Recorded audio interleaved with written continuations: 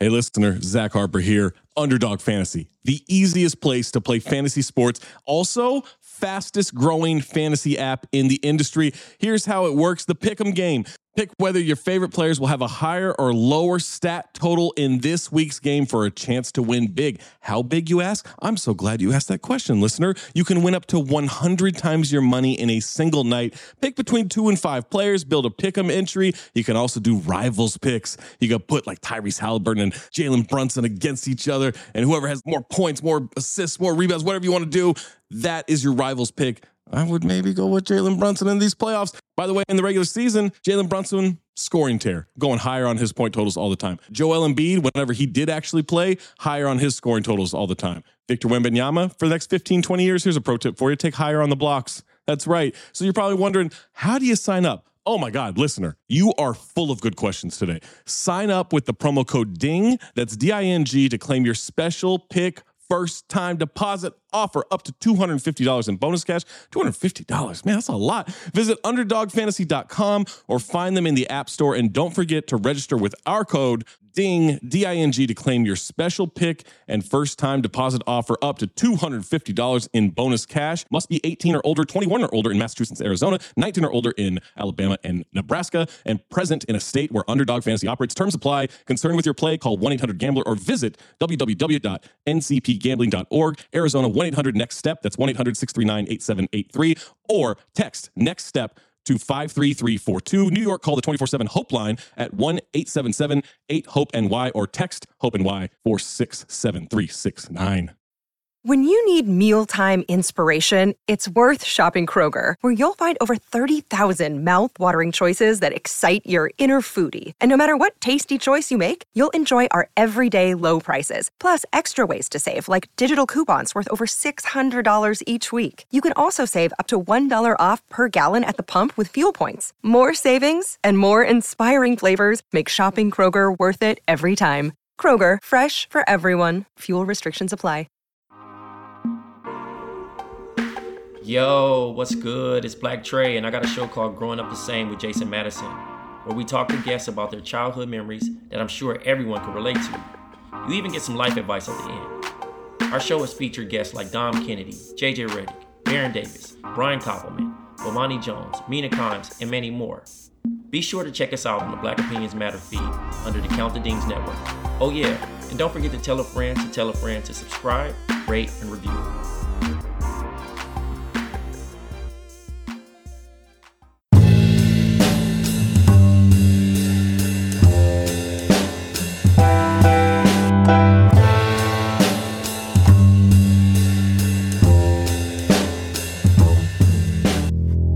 Welcome back, ladies and gentlemen, to the latest edition of the Woke Bros podcast. Of course, I'm your co-host, Big Waz, a.k.a. Wozni Lambre, joined as always by my partner on the west side of Los Angeles, Nando Vila. What's going on, brother, man?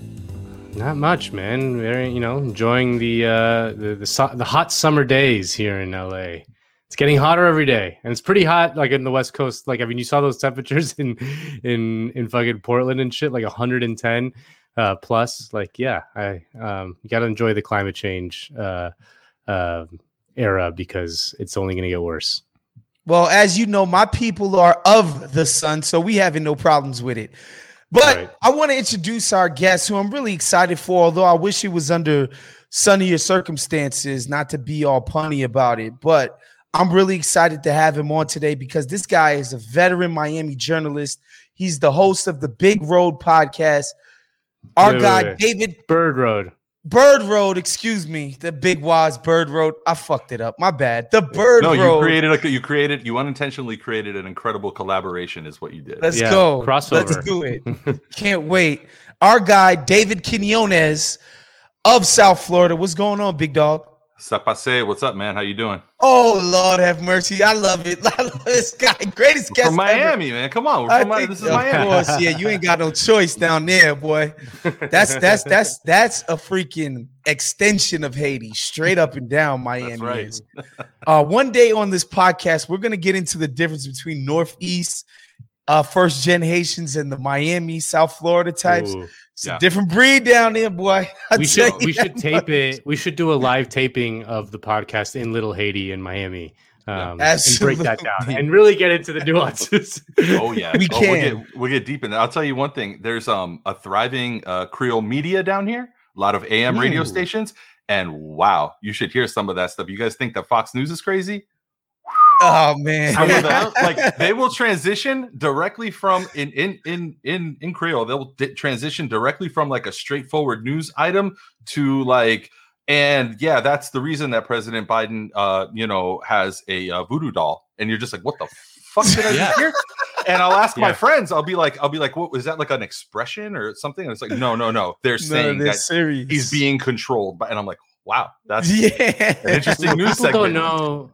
People don't know. There's a whole world in Miami AM talk radio. I mean, there's the Creoles. I mean, the Cuban talk radio. I mean, come on, David. That is some fucking crazy shit. Like, I don't think people realize there's how insane that shit is and how powerful it was as a force to like just rile people up for so long. I mean, still is. Yeah, absolutely. Yeah, we actually over on Bird Road podcast, we had Andrea Mercado a couple weeks ago, who's a local activist. She came on.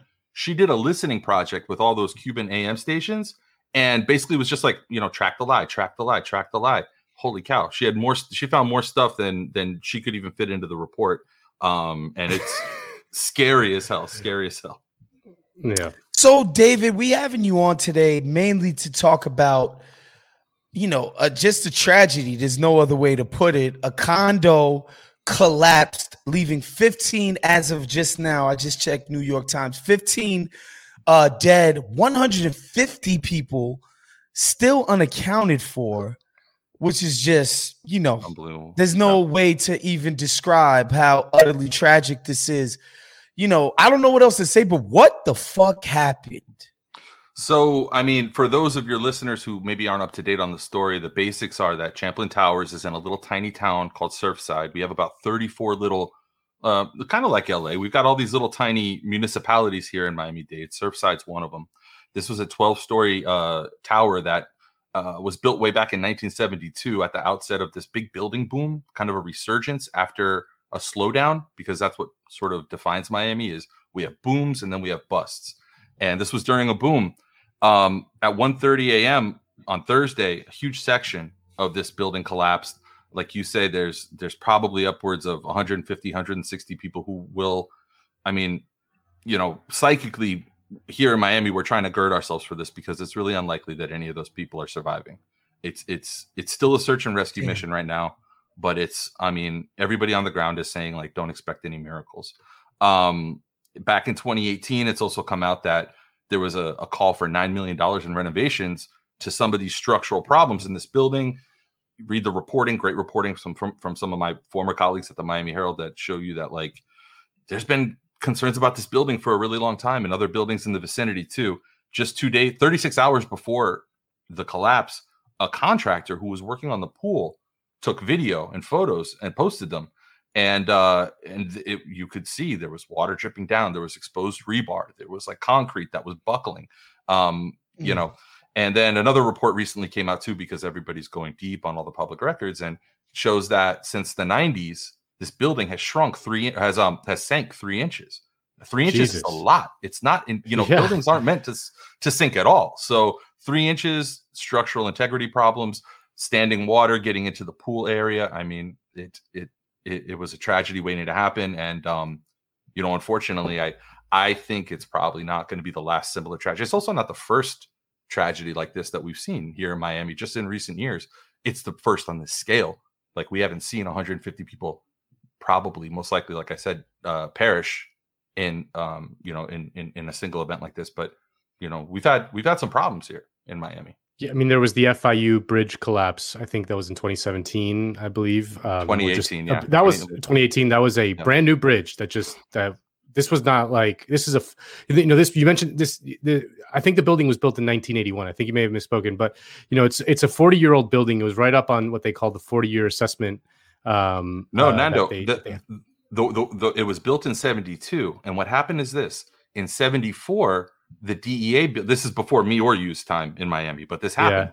the DEA building downtown collapsed. There was a collapse of a DEA building. 16 people were hurt. I think about 8 federal employees were killed in that collapse. And they started a 40-year moratorium on buildings where they were like, okay, starting now, every 40 years, and this took place, like you very astutely noted, in 1981. This took place in 1981, so that's why you see it coming up on its 40-year review now. They started that 40-year, and then every 10-year incrementally after that, which again, it's like security theater. It's like the appearance of safety, but it did do the review. This building went through the review. On paper, everybody knew what the problems were. People knew that, there's $9 million that needs to be put into this building. But with the way that we commoditize housing, how are you going to get people to pay for it? There's no mechanism. Yeah. There's no government control. There's no oversight that will actually say, like, hey, this building, it needs to either be condemned, torn down. I mean, these are pretty wealthy people that are living in this building. It's their home.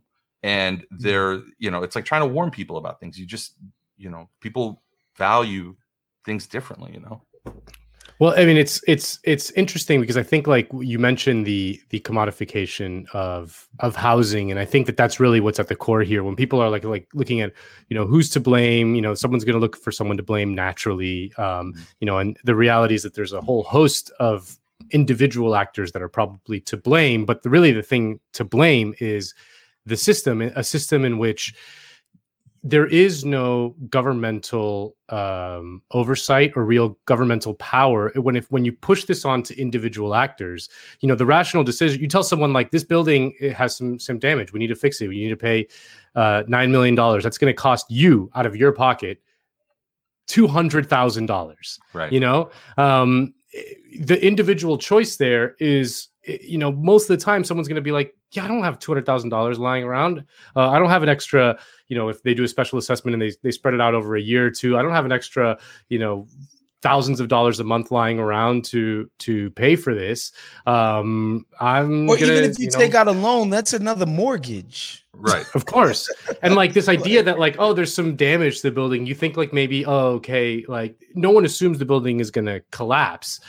So that pushing that choice onto the individual, which is what we do in America all the time, it's always going to result in just someone being like, I don't have the money, I'm not going to do it. And so that's why this building was not done. I mean, when you see a lot of the same thing here in California with the wildfires, where like people like know what you have to do. You gotta do these controlled fires in certain areas, but someone's like, you're gonna start a fire purposefully, like in my backyard? Like, are you insane? Like, no, I'm not fucking doing that. Which is why you need a sort like a powerful government to just be like, no, we have to do this for the sake of everyone. We have to do this, and like, yeah, we'll fund it, we'll do whatever it takes. But this idea that it's pushed onto individuals, the choice is always going to be to just kick the can down the road. Right. I mean, when we talked about, for example, something like the Green New Deal, that was like much maligned and all that stuff. But a key plank of the Green New Deal was to go to a bunch of old buildings and use federal funds to repair them, to make them more energy efficient, to make sure they're not going to fucking collapse. Like that. This is like a thing that the federal government or a government, like a powerful public entity, has to be responsible for. If you keep on pushing it to individual people, it'll never happen. Yeah, because then it's at the whims of the market. Like the most depressing and sort of, I don't know how you can say it, but like making you feel helpless thought exercise I've had in the last few days, being somebody who owns property in Miami, is like, let's say that instead of last Thursday, it was next Thursday, and we knew it. We knew that this was going to come. And like, let's say that there's 1% of buildings that are going to fail in this way, or 0.1% of buildings that are going to fail this way. Let's pretend that we had a spreadsheet in front of us with the dates that it's going to happen. We wouldn't have any recourse. We wouldn't have anything to do. All we would have is the information. We could evacuate, right, save lives, which is important. But then what? Like, there's no source to actually address the problem. There's no way to fix it, because in a lot of ways, what's happening in Florida, I think, is really closely tied to the way that the climate is changing, and it's a bigger problem than we as a species have faced. You know, man, that's what I wanted to ask, because Nando mentioned it, and it's perfect because when something tragic like this, the first instinct is, who do we blame? Who do we put the responsibility on? Like, how can this happen? Because I seen the story when Nando texted me, is like, yo, a freaking building collapsed in Miami. I'm like, a building? Like what? Like, how does that happen in 2020? Right? Like that's something I think about, all of those people who died making the railroads and in the coal mines and building the bridges in New York, et cetera, et cetera, let me tell you something. There's a piece of American history that a lot of people don't talk about, and it's called the Okeechobee Hurricane. And the Okeechobee Hurricane of 1928, 2,500, probably closer to 5,000 black working migrant farmers died in one hurricane around Lake Okeechobee, about, like, I would say 2 hours from here, less than 2 hours from here. And nobody was held accountable for that. Nobody was held accountable for that. Even though it's 1928, we still knew when hurricanes were coming, but these people were sitting there, in jeopardy without any way to get 25. And I always try to remember, like, this is still the state that did that, like at the end of the day, the footbridge that Nando was just talking about, it came out after that collapse, and in the aftermath of that the then mayor of Miami-Dade County, his wife was connected to the firm that was responsible for the structural errors. The NTSB called it a failure at all levels. And you'd think, like, oh my God, did we take this mayor out and like hang him in the street? No, we elected him to Congress. He's our congressman now. So like the hoping that people will be held accountable, it's like enough time, and then people just forget, man. In Miami, in Florida in general, we have an incredibly short memory. We forget stuff like this so fast. Squeaky doors, clogged sinks, finicky engines.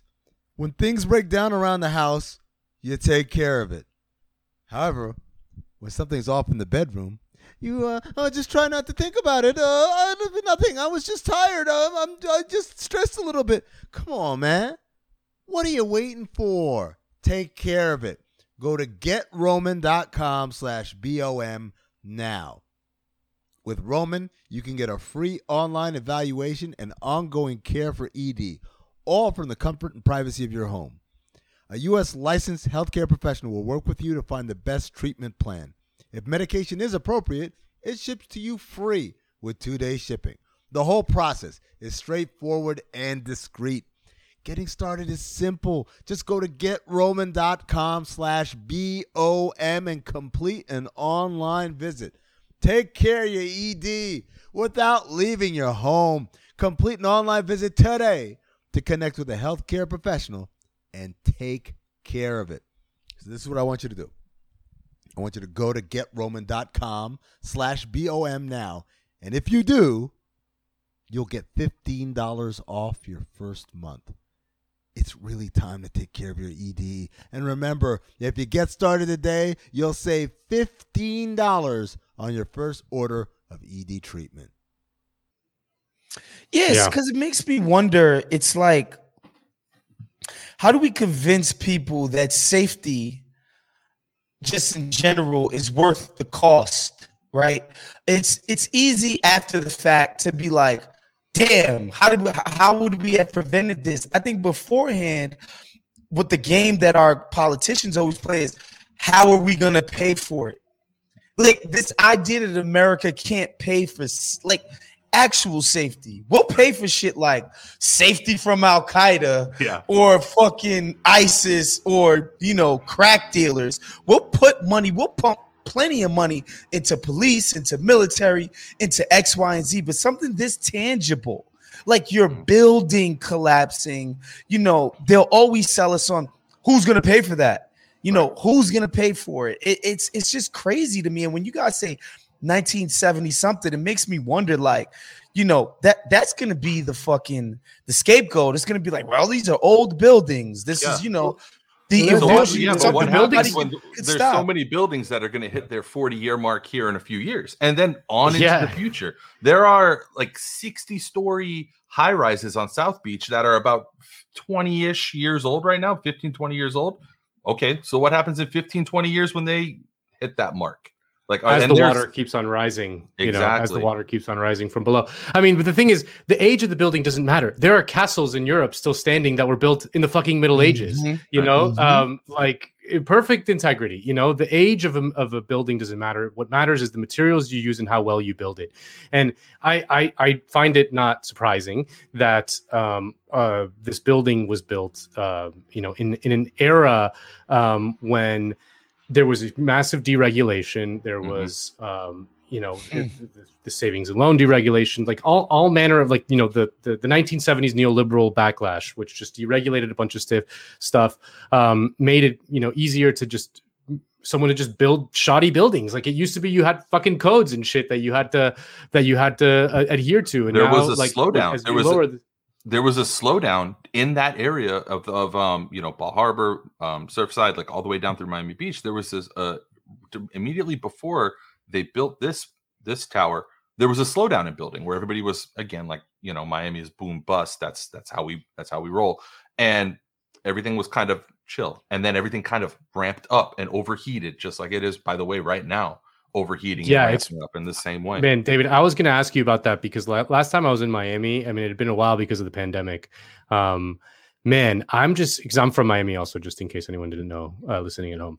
I went back home a few weeks ago, and I'm just like, I'm seeing like red hot development just all over the fucking place. And I think like seeing this building collapse in Surfside, like right on the beach, just made me think like, what are we doing? Like Miami is like not in the shape to be building anything right now. I mean, Miami is like ground zero for climate catastrophe. Everyone knows this. And there is no real solution to the problem because of the nature of Miami's, the Miami's on limestone for the most part. Water comes up from below. Like even if you build dams, the problem still persists. So is anyone thinking about anything but the next, quarterly earnings at all? Is anyone thinking like 5 years from now, 10 years from now? The answer to that question. I know the answer to that question, but like, look, what the fuck's going on? Is it you kind of allude to it though, right? Because you talked about like, I think about 9/11, right? And I think about after 9/11, did we sit down and did we examine our role globally as a country? Like, why would people want to do this to us? No, that's not a reaction. Our reaction was they hate us for our French fries. Yeah, and then even today, when we talk about what a mistake our national response to 9/11 was, the tenor is mostly just like, oh, we went to war with the wrong countries, and we never like had any kind of introspection or thought or anything like that about our role.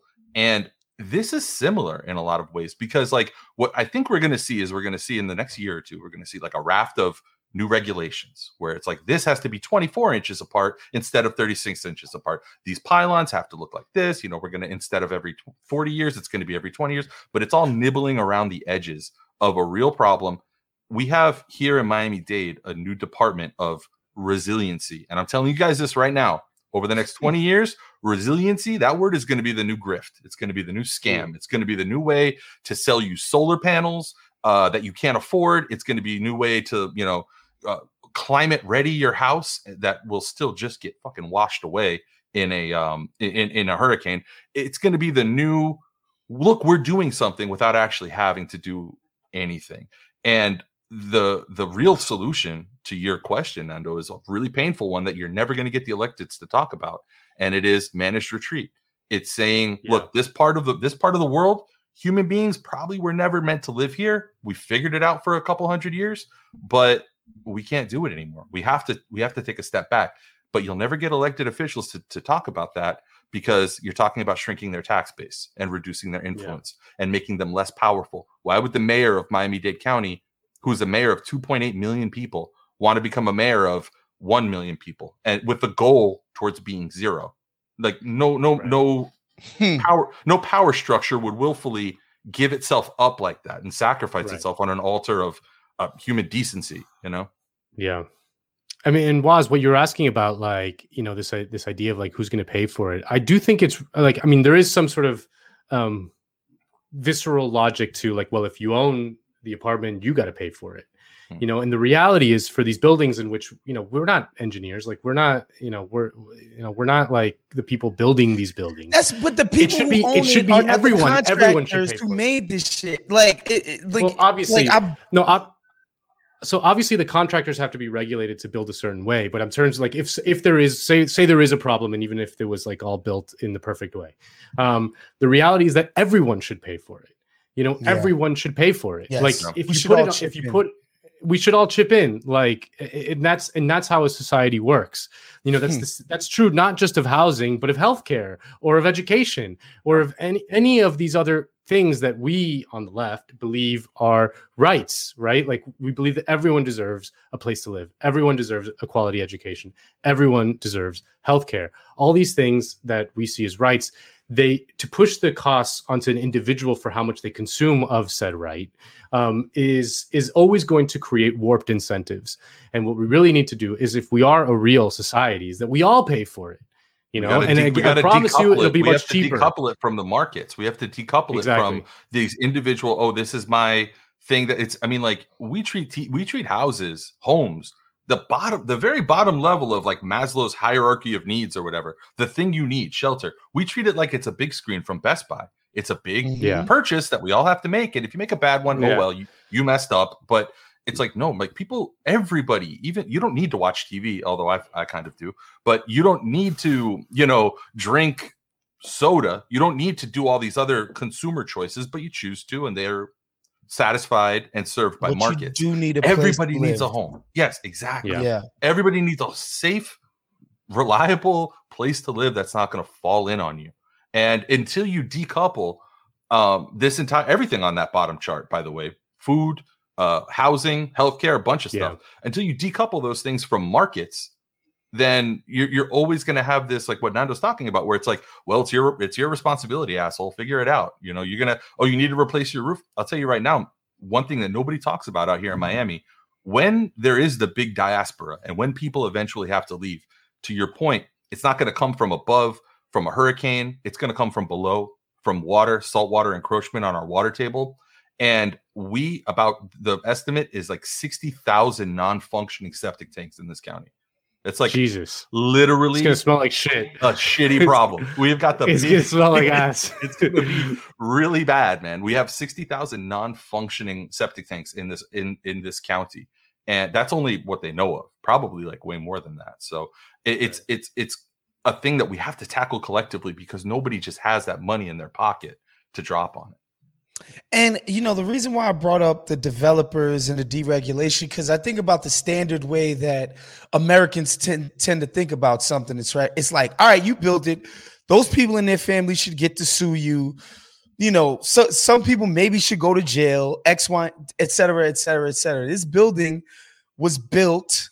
The contractors and developers, like, do these people still even exist? Probably not. Do these companies even exist? And it's like you said, the other thing that you said was, you know, some people would be like, well, you bought a fucked up product. So it's like, how the hell was I supposed to know they completely fucked up the makings of this building? We're supposed to have standards of building these massive structures in place, you know, set forth by our government, and people have to abide by them. And when they fuck up, people get thrown in jail.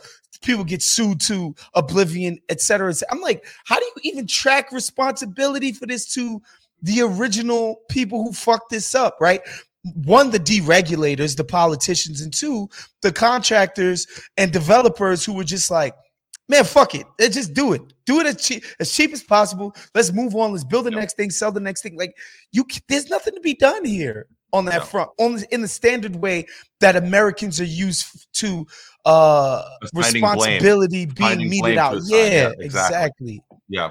I mean, that's why I try to personally, that's a trap for me, because I feel like if you live in Miami, and I suspect it's kind of the same, I lived in New York too, and it's the same in LA, there's a trap where you can spend all day finding people to blame for all the, you know, messed up stuff everywhere that you look around, and you won't be wrong. You can blame 10 people and you'll be right every time. I think that there are some solutions, and they're just so far from what we talk about. Like when people talk about like the Overton window, what's acceptable discourse? What is the thing that we can actually address? Like 10 years ago, nobody would talk about Medicare for all. Today, it's like it's within that window you can actually talk about it. But we need to be talking about, specifically with Miami, we need to be talking about things like baby bonds for kids who are born here that are eventually going to have to leave. Like, I mean, in the same way that the baby bond program the proposal works for other communities, Miami needs to be one of them. We need to have money set aside for people to eventually leave here. Unfortunately, like there is going to be a diaspora in the next 20, like a 30. refugee crisis. You mean it's like literally like a refugee crisis? It's going to be the. I would say I'm guessing. I mean, like I know my neighborhoods. I drive around Miami. I know this place, man. This is one of the poorest cities in the country, and this is going to be a place where, I mean, maybe the biggest diaspora since like the Indian Removal Act or Trail of Tears. There's going to be poor. I mean, hundreds of thousands of poor, mostly Black, mostly Hispanic, a lot of immigrants, first, second generation, undocumented people, working class people, disabled people, marginalized people. There's going to be death. There's going to be sickness. There's going to be shortages of resources.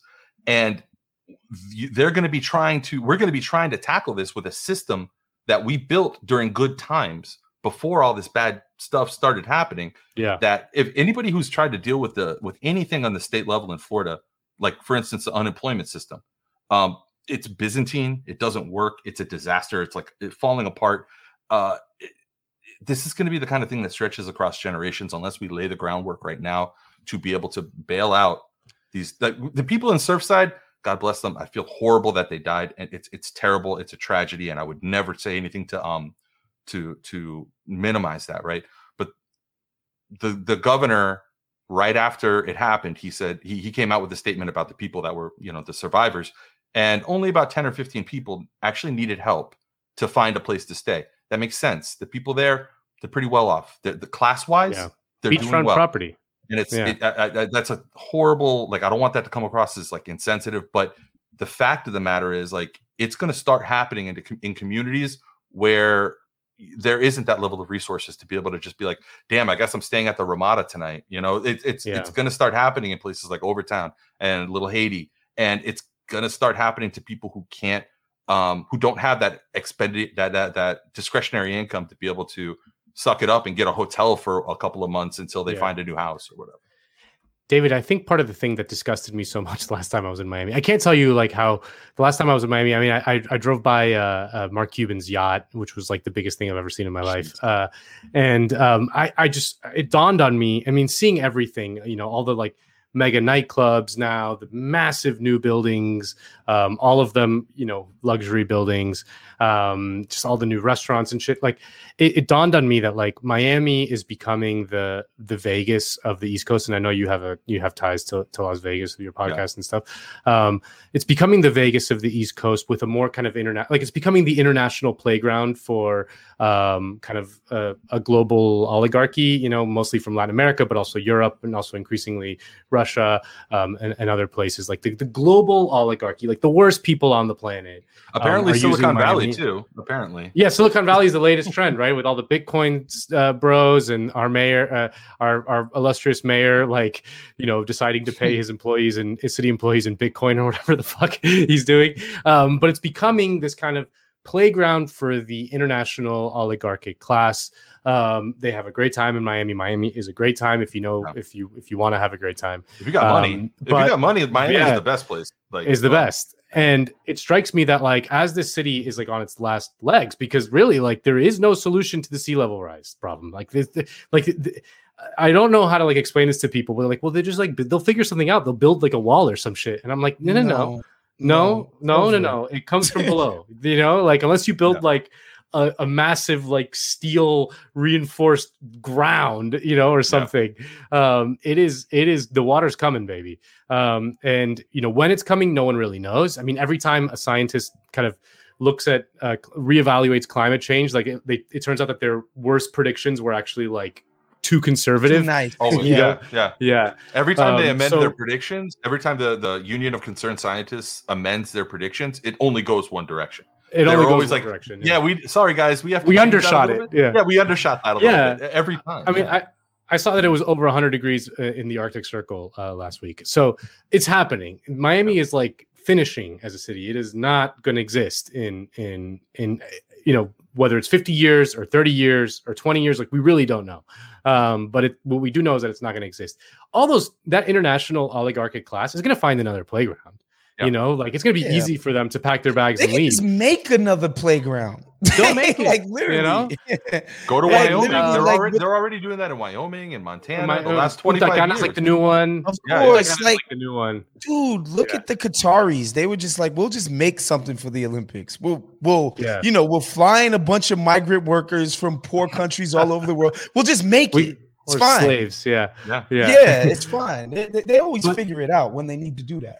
Yeah, but the people that are going to be left behind are the working class people, and if there is no essentially like a New Deal level program to relocate those people to, find a way to reintegrate them in other parts of the country. I mean, it's hard to imagine, but we're going to have like a massive refugee crisis within the United States. Domestically, in a domestic sense, not just for Miami, although Miami will be the first. I've got kind of like this operating theory about Miami where Miami is the rest of the country, but like 20 years in the future. So like you can gauge what's going on, what's good.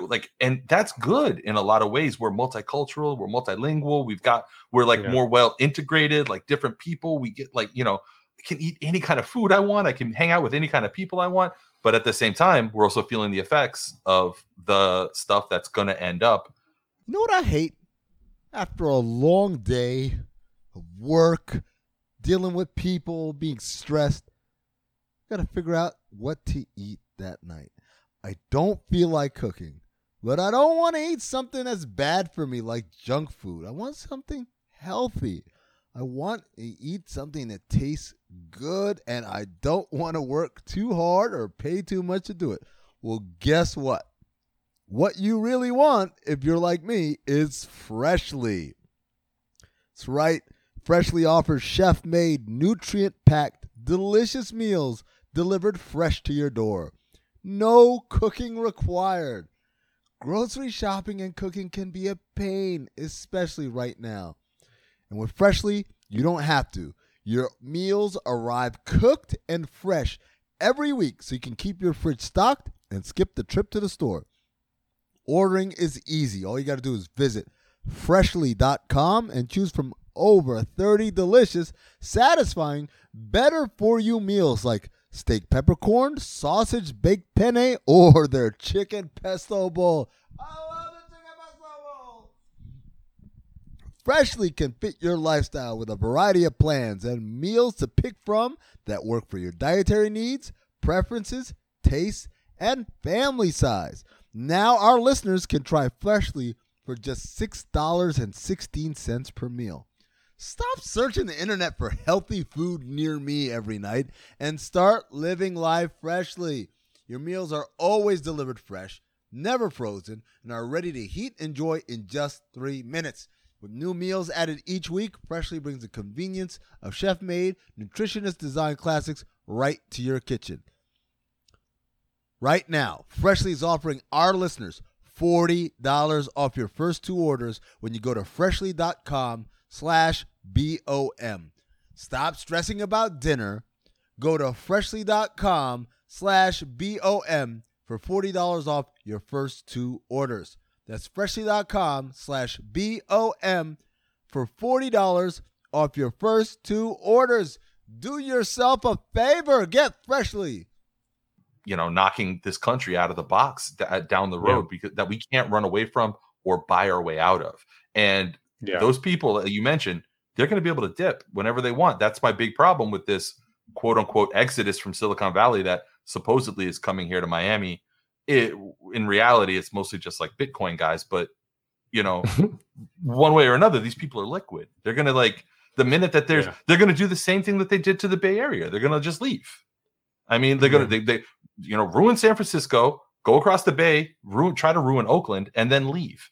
And why do we want to welcome that? Why does Francis Suarez, the city of Miami's mayor, not my mayor, by the way, I don't live in the city, but why is he so open for this? Is it because he really thinks it's going to result in the kind of innovation that'll redefine our city, which is already pretty good?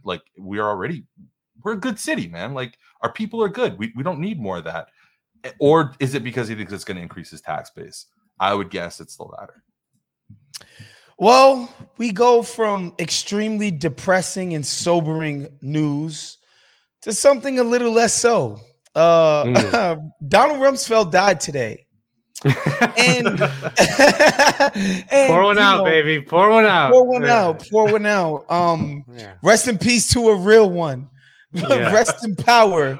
Waz, you and I are going out. We're gonna go out to the club and celebrate Rummy in style tonight. Do it the right way. Do it the right way. Do it the right way. The people of Iraq were not available for comment, unfortunately. No. And listen, and a few months ago we had a similar death in Rush Limbaugh, and it's like, look, I'm not gonna celebrate somebody's death, but I'm not gonna pretend that this person's life didn't include some miserable, horrible shit. That the effects of which will reverberate for years past after these homies are gone. And so the same can be said for Rumsfeld. You know, most notably, this guy was the key guy, the key architect, along with Dick Cheney, of the Iraq War. Conservative estimates say 500,000 Iraqis died during this war. 500,000 people no longer exist as a result of a meaningless, useless war. And Donald Rumsfeld was at the center of that. Like, that's him. Yeah. That's on his resume. Absolutely. And, they did it so that they could start a new Cuba, a new whatever. It's just going to be a capitalist playground. We get to set all the rules. We're not going to have any of these fucking idiot liberals in Congress. We're not going to have any of that crap.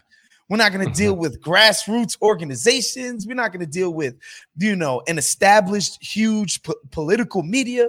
We don't got none of that shit. We're going to go in and do everything that we want. And 500,000 dead completely justified it, which of course they failed miserably at every single turn, and they were bumbling fucking idiots. Wait, and it was horrible. Hang on. You're saying that right now Iraq is not a utopian democracy?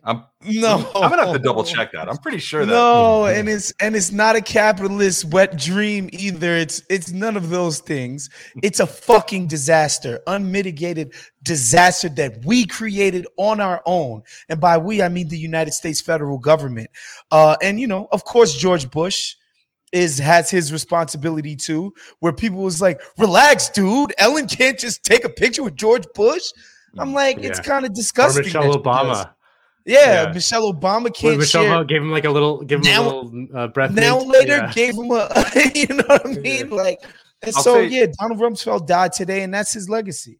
I'll say the thing that, in my estimation, at least the thing that set Rumsfeld aside from a lot of other people that we sort of associate him with, like whether it be going back into the Ford era all the way up through like Anthony Blinken and other people who set the tone for our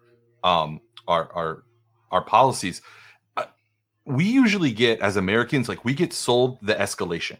We get sold that there could be a war. Like, at least during our lifetimes, everybody on this phone call, it's mostly been like, there might be a war with Iran, got to build up stockpiles. There might be a war with Russia. There might be a war with this country. Most of our leaders sell us on the escalation. Very few follow through and actually do the horrible idea. And he is the architect, the guy that was like, you know what? All this time that we've been getting the American people ready to go to war, we should actually do that. And it's going to be a windfall economically for the people that we give a shit about, arms dealers and the defense industry. It's going to go great for them. I mean, what'll it do to the country and to the world? I mean, let's not worry about that. I'll be dead by 2021. And like that's where I think Rumsfeld is uniquely evil. Beyond somebody like a Trump crony who maybe talked about war and alluded to war, head fake towards war, and didn't really ever do it. Rumsfeld actually did embroil us in these horrible things. He not only walked the walk, he not only talked the talk, he walked the walk. I mean, I think it's hard to overstate just how evil and destructive Donald Rumsfeld was. I mean, he, first of all, I don't think people realize, but he was Secretary of Defense in the 1970s with Gerald Ford. Like, he was like around for a long, long time. And in terms of Iraq, which is the thing that he's most famous for, right? He was the guy selling Iraq from the administration day in and day out. He'd do a press conference basically every fucking day, selling the country on Iraq, which, as you said, killed hundreds of thousands of people for no fucking reason. The thing that people don't realize is that Donald Rumsfeld had been around, and the war with Iraq, as we understand it, did not start with the invasion in 2003. Our war with Iraq started in the 1990s, and that thing was a continuous policy that has to be understood with a little bit of a deeper root. Donald Rumsfeld was instrumental in arming Saddam Hussein in the 1980s, because Saddam Hussein at the time was fighting Iran, which is our big bad enemy. Always the United States' big bad enemy is Iran. So because Iraq and Iran were fighting, we supported Saddam. Then when shit changed a little bit, we decided, no, we need Saddam out. So then they spent 25 years essentially destroying Iraq, a country that wasn't like, I wouldn't say it was like great. It's not like Iceland or some, functioning, but it was a stable, functioning country. It had its own, quote unquote, the word that they loved to use back then, basket case, right? That was the word that media loved to tell you as a media consumer that this country needs us. They need us. Trust us. Yeah. They need our help. Yeah. Right. But Iraq was a functioning country. It had, a healthcare system. It had fucking roads, infrastructure. Like, it was a functioning country. Was it like a beacon of democracy? Did it have, all the splendors that we enjoy every day here in the West? Beacon of democracy. You mean like our great friend Saudi Arabia? Yeah, exactly. Yeah. But we essentially destroyed this country over the course of 25 years through incessant bombing campaign, economic sanctions that killed hundreds of thousands of children and people throughout the years, and then an invasion and subsequent civil war, insurrection that created something called ISIS. Just absolutely insane shit, of which Donald Rumsfeld is, if you had to pick one person, and it's not always one person, it's never one person, it's always like a big systemic thing, but if you really had to distill it to one person, Rummy would absolutely be right there. One of the great crimes of history, which was the United States assault on the Iraqi people in the last 30 years. So yeah, RIP to a real one. Waz, we're gonna hit the club, and we're going to pour one out for Rummy. Yeah, man. Pour one out, ladies and gentlemen. I would like to thank David Quinones, man. Thank you so much. Killed us with information. Of course, everybody, make sure you're watching every other Count the Dings and listening to every other Count the Dings offering, whether it be Cinephobe or the Mailbag or the OG Bomb Show. David, please tell the people where they could find you so they could, get at you, please. Yeah, thank you. And thanks for having me on, man. It was a blast talking to you guys. You can get at me on Twitter is usually where I am, David_Quinones. You can follow the show at Bird Row Podcast, birdrowpodcast.com. And we're all over social media and whatnot. So appreciate you guys, man. We will see you guys next week. We're out of here. Peace out. Later.